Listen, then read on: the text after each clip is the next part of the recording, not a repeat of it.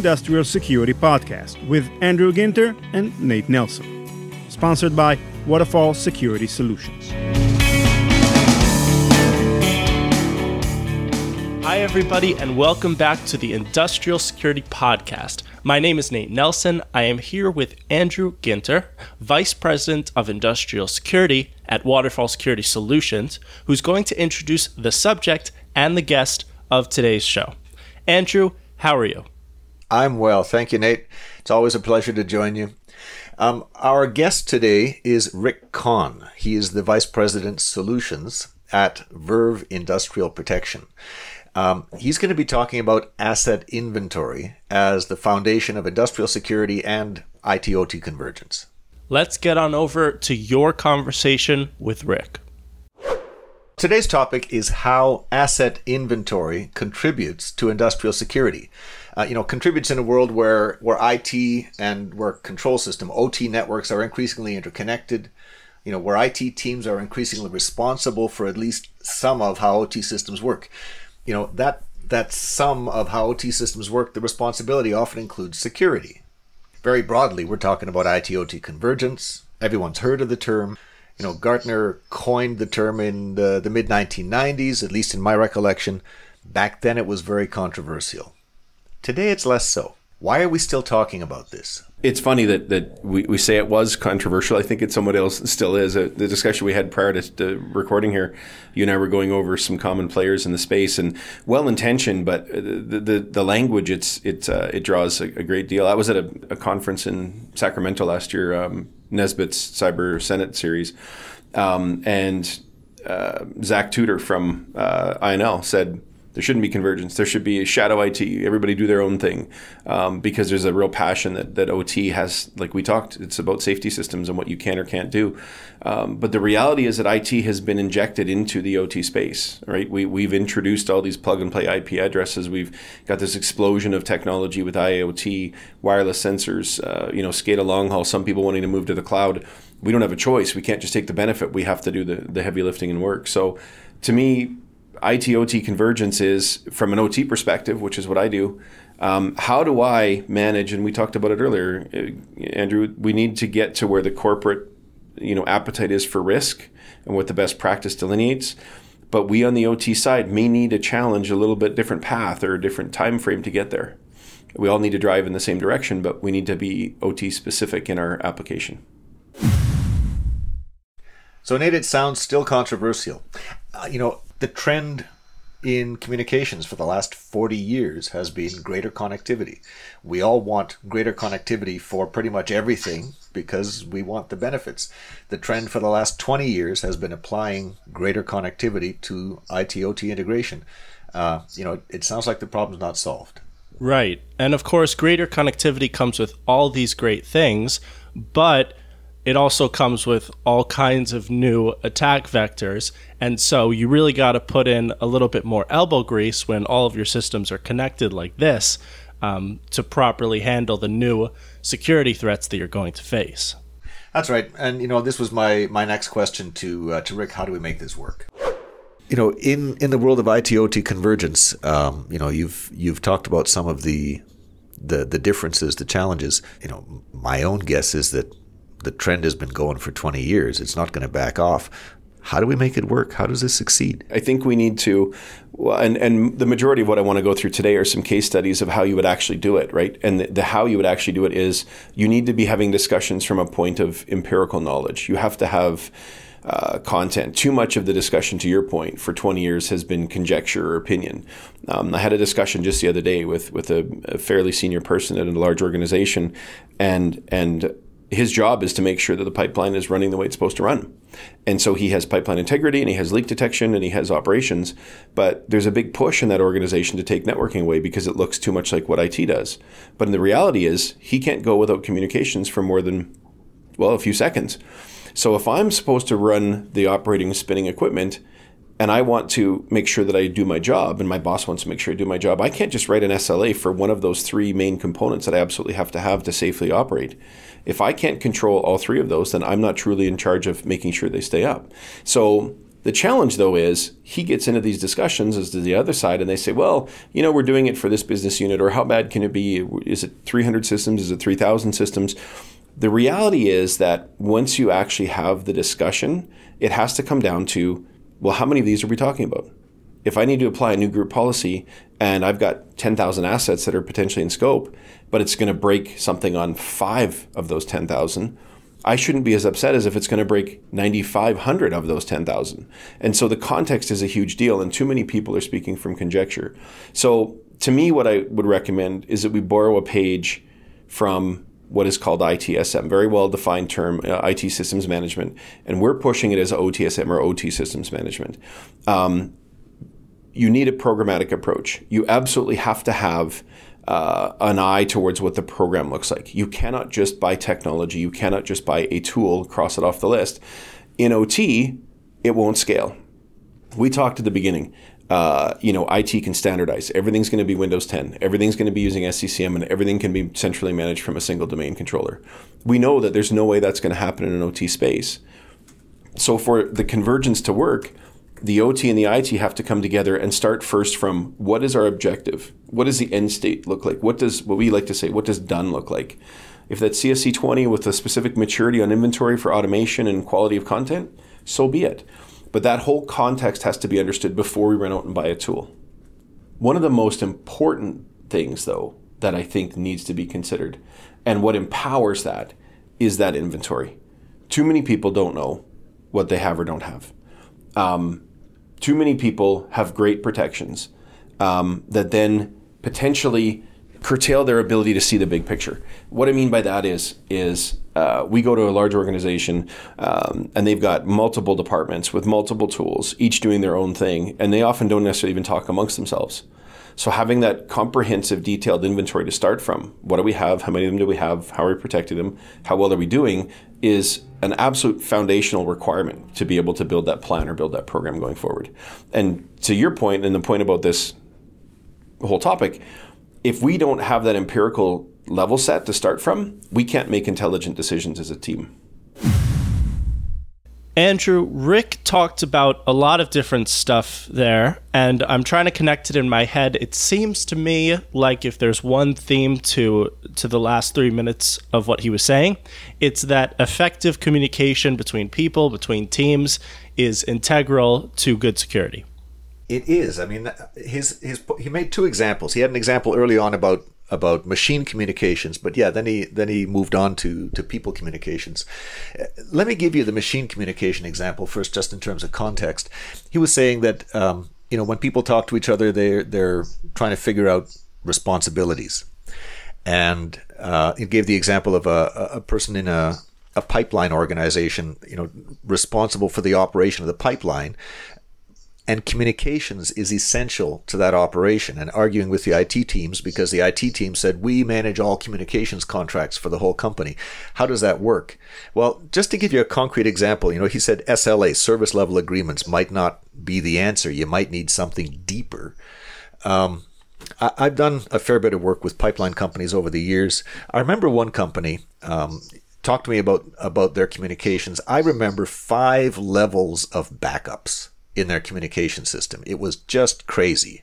And the reason for all this is that if you're dealing with an oil pipeline or a gas pipeline, you've got flammable, explosive contents in the pipeline. And so there's a lot of regulations. There's laws about how you got to manage the contents of the pipeline. As I recall, in some jurisdictions, if you lose visibility into the operation of the pipeline, let's say you lose communications, you can't see what a section of your pipeline is doing anymore. Well, now you're doing what's called flying blind. You cannot see what's happening.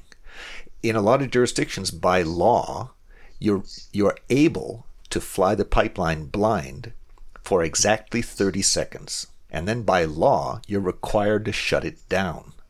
Within those 30 seconds, you madly try all of your communications backups to try and restore communication so you can see the pipeline again and keep it running. And if you can't, by law, you've got to lift the cage on the big red mushroom button, whack it, and shut everything down. And so communications was important. So they had, and I don't remember the details, but it was something like, a fiber running along the pipeline. That was their primary communications. If, some backhoe somewhere cut the fiber, well, they had, I don't know, nowadays it's probably something like, cell phone internet as a backup. And, as a backup for that, they had plain old telephone lines with, 5600 baud modems as a backup. And a backup to that was like satellite communications, and I missed one. But, as the backups got, as you got deeper and deeper into your backups, your connectivity got slower and slower, but you could still operate the pipeline. You might not be able to operate it as efficiently as you did before because you don't have as much data in your hands. You can't profit from that data, but you could operate the pipeline. And so, his point about pipeline communications dovetails into people communications, talking about responsibility. Who's responsible for what? How do you specify a service level agreement with 5 layers of redundant pipeline communications, each layer more costly than the other, each layer slower than the other? How do you do that? You gotta talk to each other. And his point on the end, we're going to come back to asset inventory very quickly here. I would paraphrase his point as basically we're talking about industrial security here. You can only secure what you know you have. How can you secure an asset that you don't know exists? And so an inventory of the assets that you're securing and their status is vital. This is talking about empirical data versus, talking about people in a room with blank pieces of paper in front of them arguing over theory. I'm not sure if this is an obvious question, but we're talking about asset inventory here. What inventory? Are we talking about pumping stations? Are we talking about computers, software, switches? What are we talking about? That's a very good question. And later, most of the podcast here is going to be spent answering it. But I asked something like that question to Rick next. So let's go back to him and see what he has to say. You gave an example of 10,000 systems. If 5 of them go down, it's not a big deal. If 9,500 go down, it's a very big deal. If 5 pumping stations go down, your pipeline stops, doesn't it? What can you clarify here? When I'm saying 5, I mean 5 particular, maybe IP address, this particular engineering station or that particular file server or domain controller, not 5 full pumping stations, which is a great clarification to make. But it does underscore the fact that not all assets are created equal. I could go out and find 10,000 IP addresses. Not every single one of them I need to give full level protection. Others I'll probably give passing protection. Or, as we discussed earlier, we have a client that's considering taking all network-based attack vectors for specific risks on systems. And if those systems sit in a lower level of the Purdue model, like level 2, they want to arbitrarily cut that risk score in half and make it that company's own perspective of the risk. Because yes, it's network-based attack. It's not necessarily considered a critical asset as far as operations concerned. It is redundant. It's multiple layers away. Perhaps it's behind a data diode, right? Network-based attack vectors suddenly, while important, aren't my biggest concern. And that's what I meant by understanding. Is it 5 of 10,000 that I need to work around? Is it most of my systems that I'm wide open, like the RDP risk that came out recently? That whole context, not only within specific risk, but that asset within the system of operations is where we then start to make informed decisions. Rick mentioned the Purdue model. What is the Purdue model? The Purdue model is, you can look it up. It's a way to organize industrial control systems to group assets so that they make sense. And, it was initially invented as a way to group assets so you can talk intelligently about networks of things. The device network, the HMI network, instead of just computers all over the place. But nowadays, people think of it as a model for security as well, because you drop a firewall or a unidirectional gateway or other kind of protection between each of these sub-networks. Often they'll arrange the model in layers of networks. Now you've got many layers of networks you got to get through to your target. I think this is what he's talking about, the layers concept. The stuff deeper down is better protected.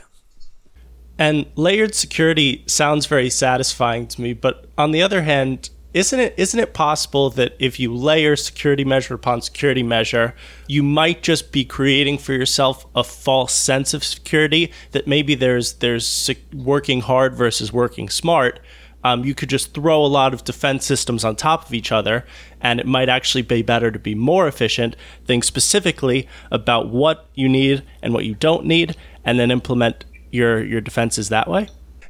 Yeah, very much so. I remember an example. I had a new guy start with me in one of my roles over the years, and we sent him to CISSP training. That's the CISSP. I'll see if I can remember it.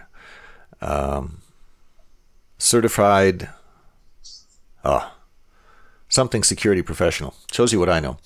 But it's the acronym is still the most widely recognized security credential. We sent him to training for this, and he came back having learned about everything. And I basically said, so I've got an industrial network here.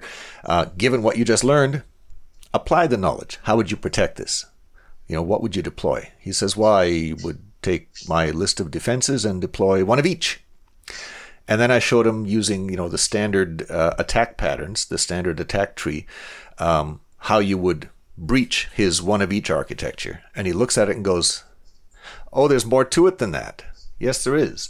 You can't just throw one of each. You need to evaluate the resulting security architecture against, well understood attack patterns, and make sure that you're covered. You can't just throw 6 layers of antivirus in there and say you're done. So on the one hand, you're right. On the other hand, it is possible to arrange layers of security so that each layer really is robust, and the next layer of network down is that much harder to get into. To the point where the deepest networks are supposed to be practically impossible to reach without insider assistance, deliberate insider assistance at your target. And now we're not talking a cyber assault anymore. We're talking a physical assault. So this is sort of the ideal that a lot of people hold up. But, back to the point here, back to Rick's point, yes, if you have a robust posture, layers of security like the Purdue model, and you've done it right, you can legitimately discount certain kinds of vulnerabilities, the severity of certain kinds of vulnerabilities deep in the architecture, because those vulnerabilities are so very difficult. That equipment is so very difficult to get to and exploit those vulnerabilities. So, his point is that all of that's relevant to the risk equation. And again, he's going to come back very quickly to we need the data in order to carry out those calculations, and that data is basically different kinds of inventory data. Okay, so if I can just summarize, layered security in and of itself is not sufficient, but layered security done thoughtfully is.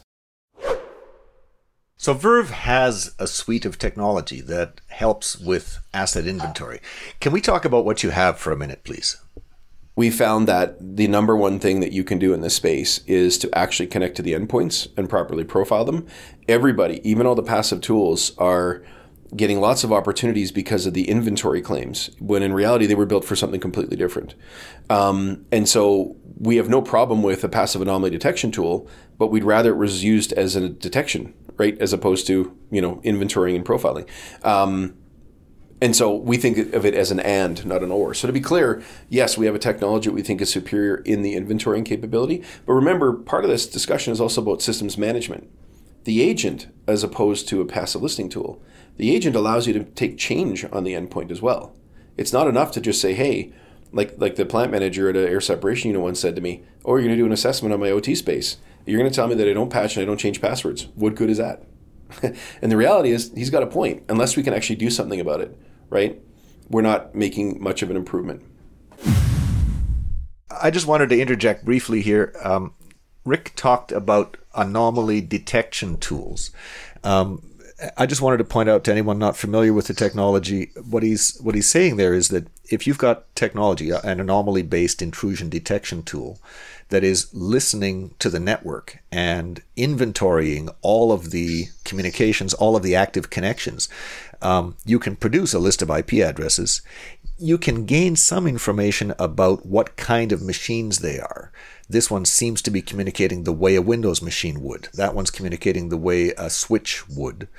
But it's much harder to deduce things like, yes, and 6 of 23 recommended patches have been installed on this Windows machine, and the firmware on that switch is 2 years out of date. It's very hard to draw those much more detailed conclusions. So, his point here is people sometimes are tempted to use detection tools because they will produce a list of IP addresses, but the depth of information that you have there is very limited. And he's been talking at a very high level here. I asked him to go deeper and really talk about what his stuff does in more detail. Can we dig a little deeper, please? I mean, I just heard you talk about what your technology does. Dig a little deeper for me. What is the technology? How does it work? The technology itself, we talked about the biggest challenge was having an inventory or an empirical start point. That's just the first step. Once you understand what you need, the biggest challenge in OT is maintenance and management, right? So that whole, we talked ITSM or systems management, the emphasis on management. It's fine to have intel. You have to be able to act upon it. So that's why we built what we did. We built what we call an OT systems management technology. Now, there's a basic setup component, and the case studies will walk through different adaptations and uses of the technology. But the setup component is a comprehensive real-time automated inventory. We'll talk a little bit later about the coverage, but in essence, anything with an IP address in the space needs to be connected to either with, if it's an OS-based device, we put an agent on it. We make no apologies for it. The main OEM vendors put all sorts of agents on their systems to do, whether it's antivirus or backup tools or what have you. And so these are safe and supported, and it is embracing IT in the OT space. So we put agents on anything running an operating system. We use a number of connection methods to get to networking and switchgear, as well as embedded stuff. We talk to controllers. We can talk to the Rockwell Asset Center, but we'd rather talk to the PLCs because it's the source of authority. So we build this automated real-time inventory into a centralized database, and we normalize all the data, and we make everything in that database around the asset. We then allow for tribal knowledge or metadata to come in so that the operators can say these are critical or these are redundant or we could live for 3 days without them. We don't care. We also allow them to put in where the system is located so that if they need to troubleshoot or send somebody, they know where it is. We then, once we have that asset record with, empirical or tribal knowledge or metadata, we then add third-party data. What's the antivirus status? What's the backup status? What's a whitelisting status? This helps to build what we call a 360-degree view, or I call it the hockey card. I'm working for a U.S. company. I need to say baseball cards so they understand what I'm talking about. But, it's a profile of that asset. And then that view, you can then take things like the National Vulnerability Database and layer over top. And now we've gone from something we didn't even know we had very well in terms of an inventory and start to apply practical context to it. Now, the very next step that the platform and our technology and even our services both before and after help with is we can now take action. And it's measured, and it's directed, and it's prioritized. Because I can take, for example, a National Vulnerability Database on an asset list of thousands of assets and come up with 10,000 risks. But if I can boil it down to those that are considered critical assets with critical risks that don't have a recent backup and whitelisting isn't locked down, I know where I need to start, right? Now, the last loop, though, when asking, who consumes this data, well, the reporting stuff can go to compliance, it can go to regulatory, it can go to CISO, CIO, which gives them huge insight that they don't necessarily have today. But you can also, within the technology, use the agents to make change. We can actually push a patch. We can tune an endpoint. We can turn on or off a port or a service. And so the systems management, the management part, is what really comes together in this multidiscipline platform that we built.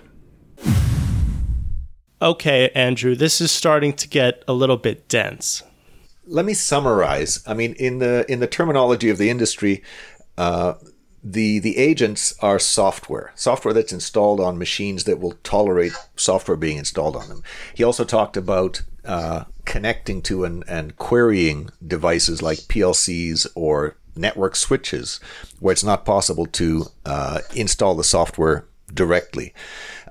in the parlance of the industry, this is called an active solution. There's stuff in there in the control network actively doing things.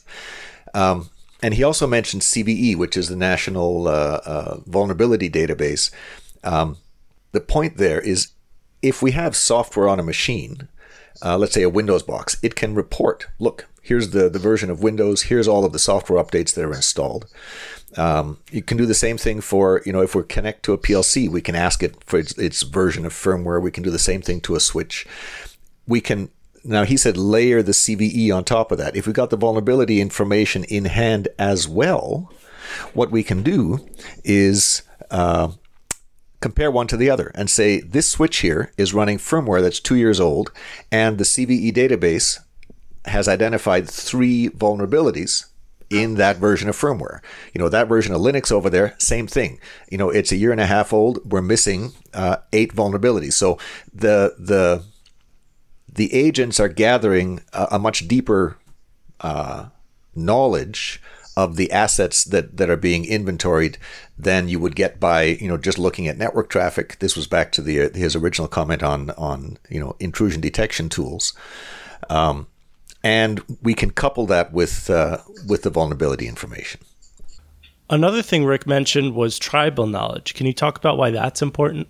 Yeah, so that's not a technical thing. That's sort of what's walking around inside people's heads. Tribal knowledge is knowledge that's not been written down. It's great as long as people are around. But if people retire, if people are promoted into other divisions, if they leave because they, join another company, you lose the knowledge in their heads. And the knowledge can be very important to troubleshooting and even planning security. For instance, tribal knowledge might be this particular machine, this IP address, where is it? It's in that room over there. It's in the 3rd cabinet. It's the 8th machine up in the rack. That machine, that IP address over there, that's in a substation. The other one's in a pumping station, in 300 miles away.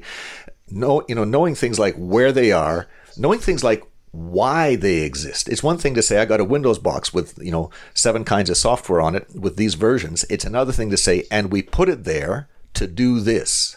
So that kind of knowledge that's in people's heads, he called it metadata, is important to capture into the database as well, and makes the information in the database about software and versions much more valuable.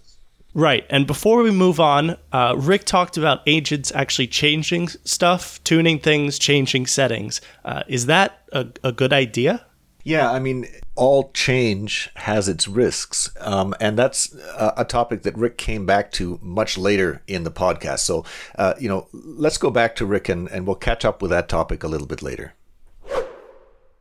Can you give us some examples, some guidance? How do we put this into practice? I said inventory is important. I said negotiation is important in dealing from an empirical starting point, and that you want to look at the overall program as an end goal. So for that, I want to share 3 different case studies, and we can break them up and go into them as we go here. I'm not going to hammer through all of them without a pause here, but 3 that I think are different applications of how you would take, an IT mindset or a systems management perspective and a programmatic approach and use technology in an OT space to drive significant change or significant benefit and value. Now, all 3 case studies are predicated on the use of an agent-based approach, a comprehensive asset inventory that covers what we call north-south and east-west coverage. North-south means I'm not just going to look at networking gear. I'm not just going to passively listen and hope to pick up some IP addresses.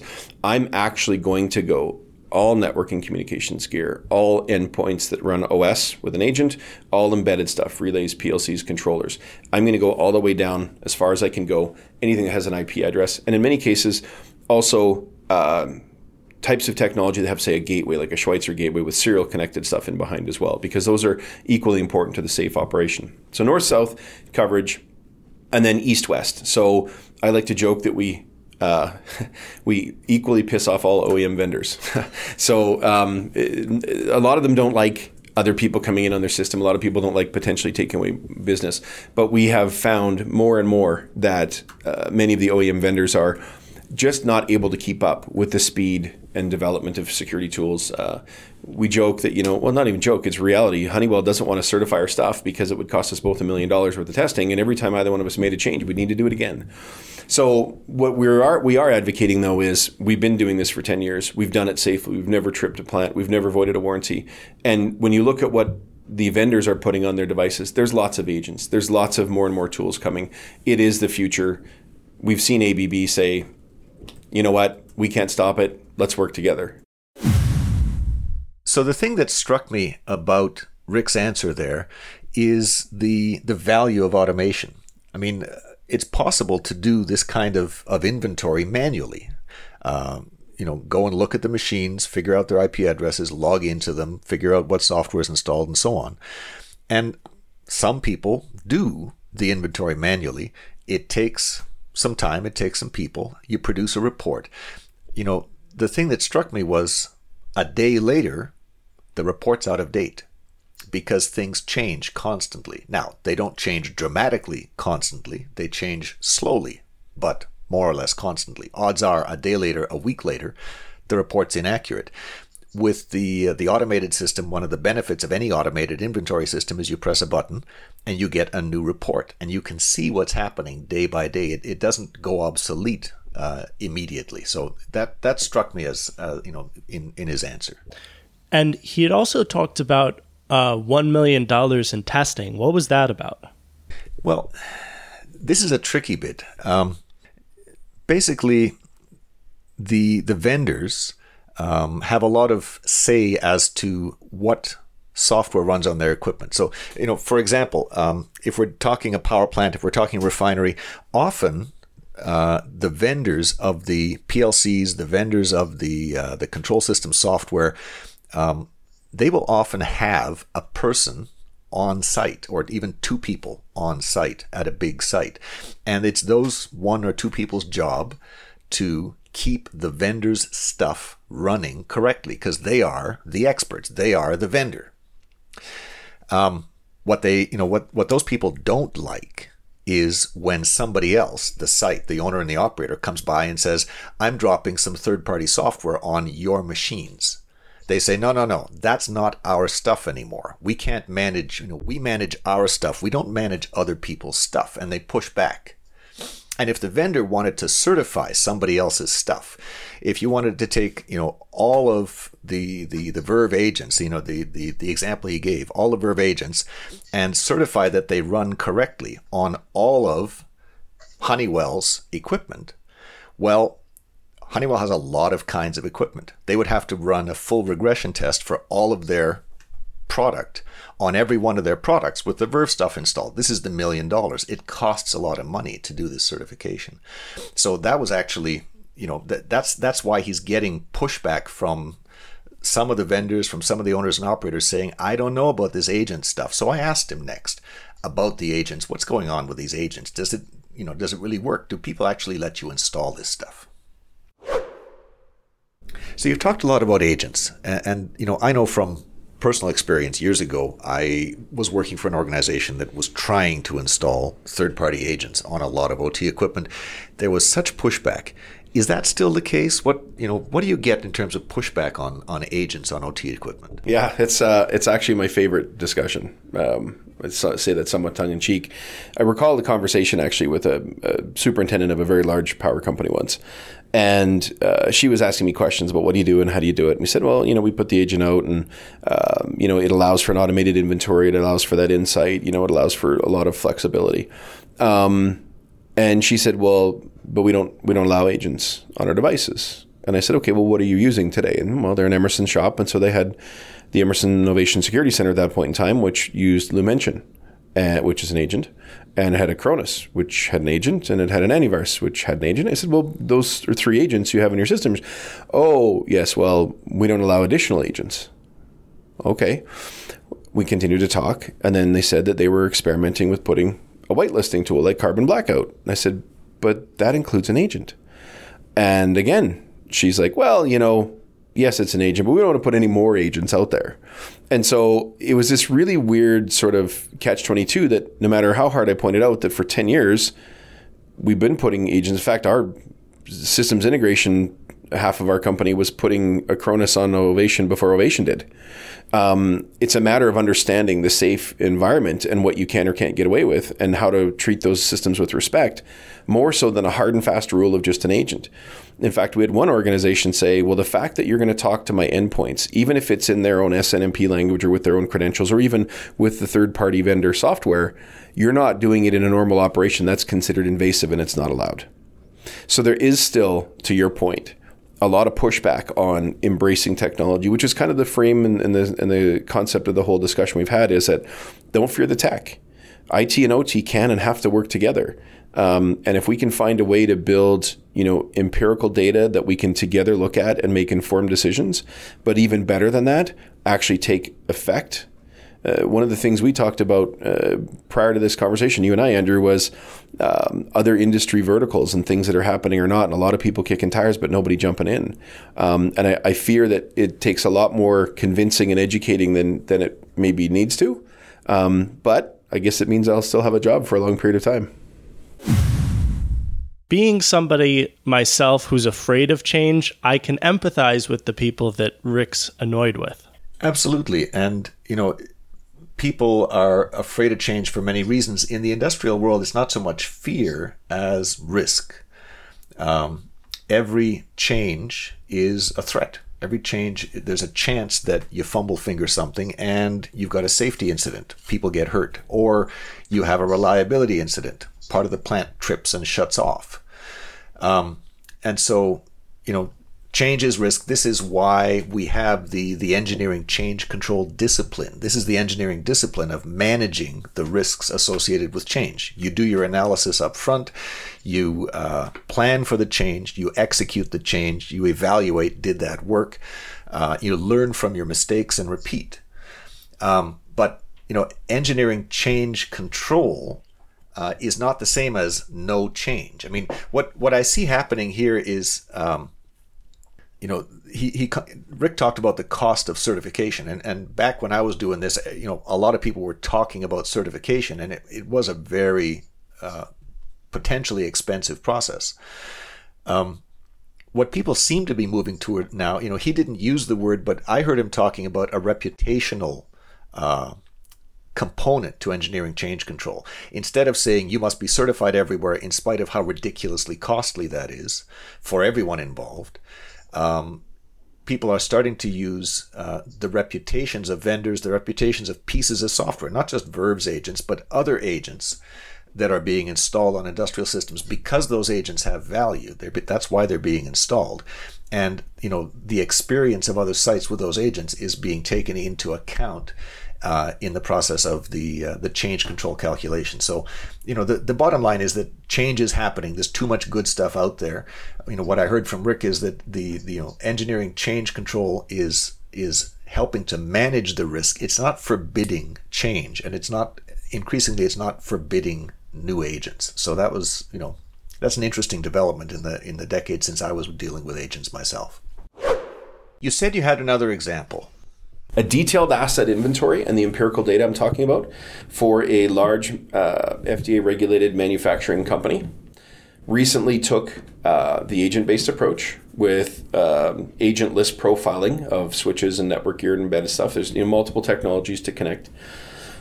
And Monday morning, they installed the technology. They discovered what assets were on the subnet. They deployed the agents and the agent list components, and they tied it all back to its central reporting component. And the detailed analysis that they took from that asset list, they then put in front of the operators. So if you recall a moment ago, we talked about putting context, what I call metadata or tribal knowledge. Once I have an asset list, I put it in front of an operator and tell him, you list for me which is critical, which is redundant. From a physical or a maintenance perspective, let's put which room it's in, which rack it's in, which unit it's on, which floor it is, and really sort of start to build that. We then take in the third-party data, antivirus data, backup, whitelisting. And in many cases in immature organizations, a lot of that doesn't even exist. But the idea was that we built a record all around the asset and everything the asset had or did. Now, in this first case, the client deployed this technology. By noon on Monday, they had all the IP addresses figured out. By the end of day Monday, they deployed the agents to all the endpoints. They tuned all this data. And they spent Tuesday and Wednesday going through the data that they were able to uncover. And Thursday at noon, they presented to the board. What they had discovered in those 72 hours was that of the 485 IP addresses, 7 machines were dual homed. 5 of those dual home machines were running things like TeamViewer with admin rights. They found 179 instances of devices not patched for NotPetya and WannaCry. They found a half dozen PLCs that had known exploits from the National Vulnerability Database. Now, the benefit to this client, they embraced this, what many would consider an invasive or a more heavier touch in the OT space, to pull all this data back. And now they had empirical evidence for budget justification, for order of priority, for order of magnitude, right? And by seeing in the software list, for example, how many had antivirus and of what version and what age, you instantly are able to plan your mitigation and your remediation. So as they go through this process, that same reporting is still available, and they will see, as they make changes, improvements to those scores, and all those big red dials start to drop down.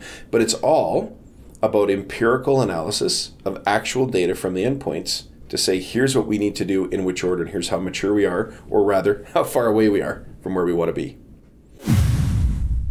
So Rick talked about a lot of sort of technical terminology when he talked about his inventory and how much bad stuff it discovered. Let me define a few terms really quickly. Dual-homed hosts. This is a computer that's connected to 2 networks. I mean, a firewall is a dual-homed host. It's a computer. It's connected to, let's say, the IT network and the industrial network. And it's designed to be a security device. It's designed to be secure, to enforce security policies. If you've got another host beside the firewall that's also connected to the IT network on one side and connected to the control system network on the other side, that's a problem. That's called a dual-homed host. And the host generally is not designed as a security device, and generally is less well protected than a firewall. And so having 5 of these, basically they're saying we have 5 connections between the IT world and the control system world, or between two pairs of networks that are not firewalled, that are not managed as security connections. He also mentioned TeamViewer. TeamViewer is a way to do remote access. It's like remote desktop. If TeamViewer is running as the administrator, anyone who guesses the password and logs in is running as the administrator and can do anything they want to your machine. So that's a bit of badness. And the NotPetya and WannaCry. I mean, WannaCry was ransomware. You want the security updates in place so WannaCry can't hit you. NotPetya was worse than ransomware. It erased your machines. These are topics worthy of a podcast all on their own. But yeah, the vulnerabilities that those nasties exploited are vulnerabilities that most control systems would put a high priority on fixing. So this is sort of the badness that was discovered. And also of note was how Rick mentioned budget. Budget's something that we talked about a few times with other guests on the show. How do you translate the priorities of IT/OT teams into with the executives who have to actually make these decisions? I found Rick's perspective, straightforward. Everybody wants to know how to spring up, open up budget for security. I caught the same thing when I was interviewing Rick. That was my next question to him. A lot of people want to know, how do I spring free some budget for the OT end of, IT-OT integration, of IT-OT security? Can you talk about that? Yeah, we often get lots of questions around that. And sometimes the question is, how do I get the CISO to give me money in the first place? And in the case of the case study we just talked about, where I've got a list of assets. And so if you recall, we get all the assets, we get all the risks, and then I've got the metadata to say, here's what the issue is.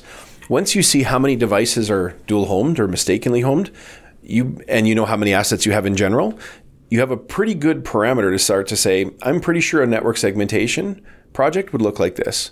We have many clients that use, data diodes, understanding what their data flow for historians and how many they have and where they have. I can instantly enumerate with this data how many systems are running Pi or OSI, and therefore help to design a data diode upgrade or a network segmentation upgrade. So there's some real empirical evidence in there. But the other part that many people forget about is I can take that data and I can show how many of my so-called critical assets at a key component have thousands of risks and aren't properly segmented. That usually gets the CISO attention and usually justifies a budget. There's another part though. Once I put this stuff in and I've got it segmented, and as new patches come up and as backups fail or as systems go from primary to backup, that's all shown in the database as well. So we can instantly see, once we're looking at this reporting concept, see just how quickly we fall behind on patching, how many times we need to touch things for troubleshooting backups, or if we see changes in configurations.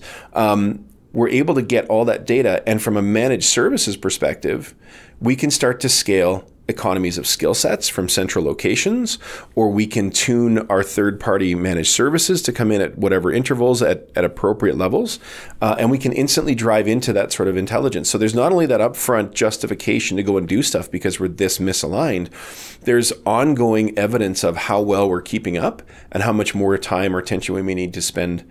So you talked about monitoring, you talked about agents helping with discovery, but you mentioned management. Can you give us an example of how that would work, where it'd be useful? Let me walk you through a case study of an example. I'll give you two. One that happened a while ago, and one that we just blogged about if anyone's interested to go check it out.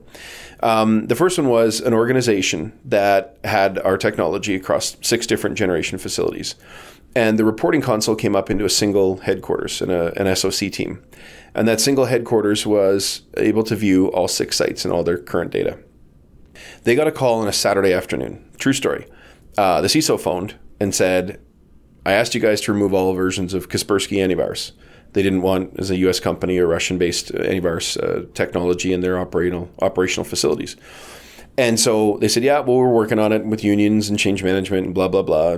It's working. He said, well, it needs to be done. I need to report on Monday that it's going to be finished. So they said, okay, I guess we'll do this. So what they did was they went to the console and they identified at each of the 6 sites which systems were running Kaspersky, because you can easily drill into the dashboard and see what software is enumerated on the endpoints. They identified 147 instances of Kaspersky at 6 different locations. They then used the agent, and this is where it really becomes cool on the management side, and we talked about budget a moment ago. This is where the ROI really comes out. They then sent a command via the agent to all 147 instances to uninstall the Kaspersky program.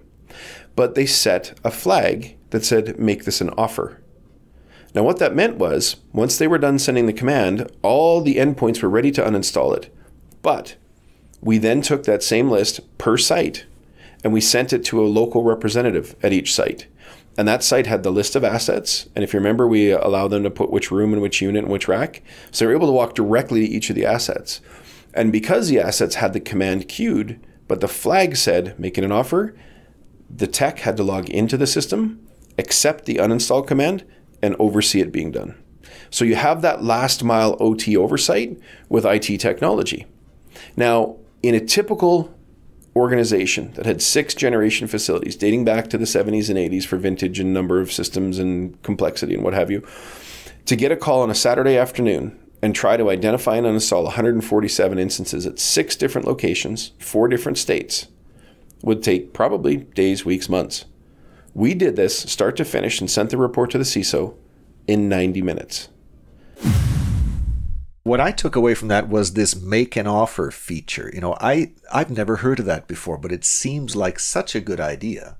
He didn't say I pressed a button and uninstalled 147 copies of Kaspersky and 6 of the machines blue screened. Oops. That's classic IT/OT mistakes. I scheduled a backup and it rebooted 100 machines and 6 of my power plants dropped. That's classic mistakes on the part of IT people applying IT policies to OT equipment. What he said here was, I've got this tricky thing I'm going to do. Send a message to the machine and send a message to the people responsible for the machine. Now the people have to walk up to the machine. They log in and they see a screen and it says, hey, I would like to uninstall Kaspersky for you. Click OK if I'm allowed to do this. Click, reject if you don't want this done. And now what the people can do, they've got a list of machines at their site they have to do this to. They go to their least important machines. The screen comes up and they say, yes, do it now. and they watch. And if the machine blue screens, well, you're not going to press OK on the other machines on your site, are you? But if it works, you're going to build up confidence with the procedure on a bunch of your machines. Now you're going to go to the critical machines. You're going to go first to the critical machines that have hot standbys. You're going to go to the standby machine, press the button. If it blue screens, the primary is still there. The power plant has not dropped. If it works, you can tell the primary, fail over to the secondary and run there for an hour. If it still works, you might come back to the primary and say, okay, do it here too. Now you go on to your next critical machine that has a redundant. And very last, you do the equipment that's critical and has no redundant. But now you've built up a lot of confidence on this procedure, on the equipment at your site that you as the technician are very familiar with. This process of don't just do it, but make the locals do it, but hold their hand through the process, that seemed to me brilliant. I've never heard this before. I thought, what a good fit. I'm with you, Andrew. It does sound like a good idea, but if I'm just going to play devil's advocate for a second, you mentioned the problem with just clicking a button and whoosh, 147 instances of the antivirus go away. It does sound efficient. I mean, if errors aside, being able to just click a button and get the job done, as opposed to having boots on the ground and, half a dozen different facilities, all the people, it seems to me that would incur more costs, not just in dollars, but in time and energy. Absolutely. And so, this is an optional, is my understanding, it's an optional feature of the Verve software. You don't have to use it.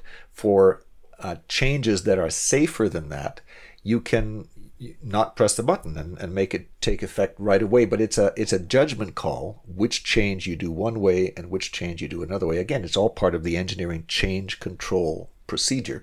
And I believe Rick's he had two examples. His next example is talking about one of those. So let's go back and listen in and see what he has to say. The second case study I was going to offer in the blog that we just wrote recently on our website under the resources tab was about how you would remove or protect yourself from the remote desktop exploit that came out recently.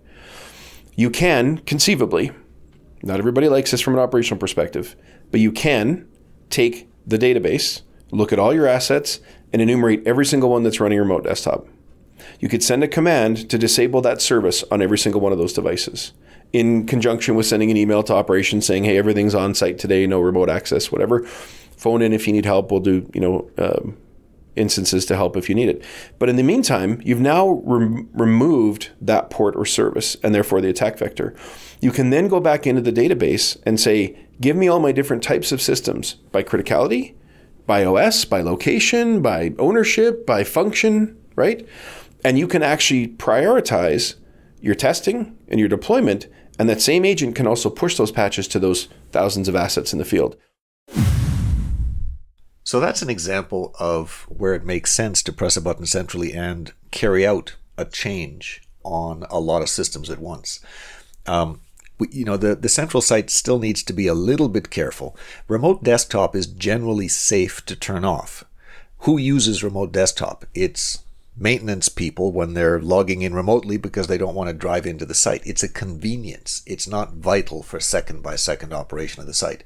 The one exception to that rule is if, let's say, an operator at one site is using remote desktop because they are responsible for remotely operating another site, let's say off hours, because the other site has a 5x8 operator, but off hours responsibility devolves to another site. That's where it's important not to turn off that remote desktop, but that information will be in the metadata, and so it's something that the central site can go through and scan. Are these systems safe to turn off remote desktop? Yes, bang, turn it off, and the vulnerability is gone. It's not gone, but it's inaccessible. So, that's an example of sort of instant action. I went back to, we're coming up on the end here. I went back to Rick and started asking him about the big picture again. Let's listen in. I do remember a conversation I had with Greg Hale, and his opinion was that, just as you said, that, IT and OT are talking to each other at a much deeper level than they were 10 years ago. I mean, what was there 10 years ago? There was the first IEC standard out. There was a couple of documents from the DHS. There really wasn't much. Nowadays, there's countless standards, there's countless experience, but in his opinion, a lot of people were still out there kicking the IT/OT tires and, not doing OT security enough. Do you agree with that? Where is the state of the world and if it's anything close to where Greg thinks it is, how do we fix that? What needs to change going forward? Yeah, it's a great question. And it's interesting because we go into an environment on one of two ways, always. It's either brought in by IT and we need to show them we understand OT and can work with OT and get OT to trust us, or OT has us come in and we have to prove to IT that their systems and methods won't necessarily work. Like we talked about, you can't standardize and automate necessarily just on IT standard systems.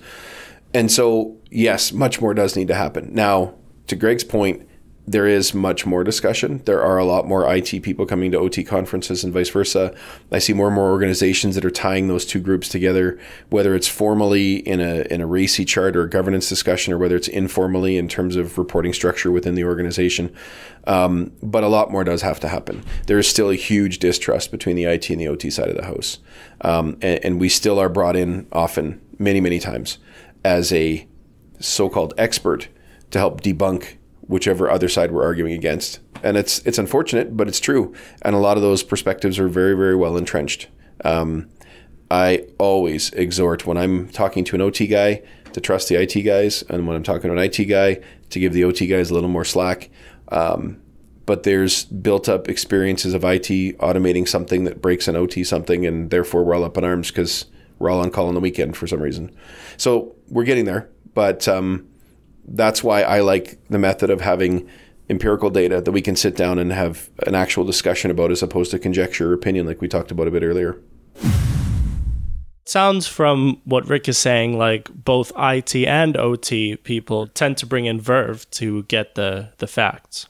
That's right. I mean, in my experience, it's always more fun to argue when there's facts in front of you instead of an empty piece of paper. Andrew, I have to disagree with you. Most of my most fun arguments have to do with people who have no sense of the real facts. Yes, well, maybe I should have used the word productive. It's more productive to argue. We're coming up on the end here. I wanted to leave Rick with the last word. So this has been great, Rick. We like to leave our guests with the last word. Is there a parting thought you'd like to leave with our listeners? Yes, and thank you very much for the opportunity. I appreciate this. This is a topic that's got lots of moving parts. And as we have alluded to, there's many people with different opinions. And so I'm a firm believer that the more we communicate, the better off we'll be. And so the only thing I'd want to push to people is, we regularly put up these things we find in the field, lessons learned, 5 steps to a faster deployment, or tuning or information or insight. We often post, threat updates too, once in a while if need be. So really what I'd love for the community to do is to reach out, go to our blog page, find a topic you like, make some comments, use the contact us to suggest other topics you might want to see. But let's just keep the dialogue going. And so the more we can share from what we've seen multiple times in the field, if I can help you, the end user, avoid making the same mistake because I've seen it 20 times and we're sharing how not to do it, then I've done my job. But please come see us. And thank you, Andrew and Waterfall, for giving us the opportunity to do this. I had a look at the Verve blog, and it can be difficult to find. In some browsers, you go to the verveindustrial.com website, you look under the resources tab, you click on blog, and it's all good. In other browsers, for some reason, that tab does not render. So if you're looking for the blog in a browser that you're struggling to say, where is this blog on the verveindustrial.com site, not verve.com, verveindustrial.com, go to info.verveindustrial.com and you'll find the blog. Okay, then with that, I think we're all finished up here. Thanks to Rick Kaun for sitting down with you, and thanks to you, Andrew, for sitting down with me. Thank you, Nate. We'll catch you next time. This has been the Industrial Security Podcast. Thanks for listening.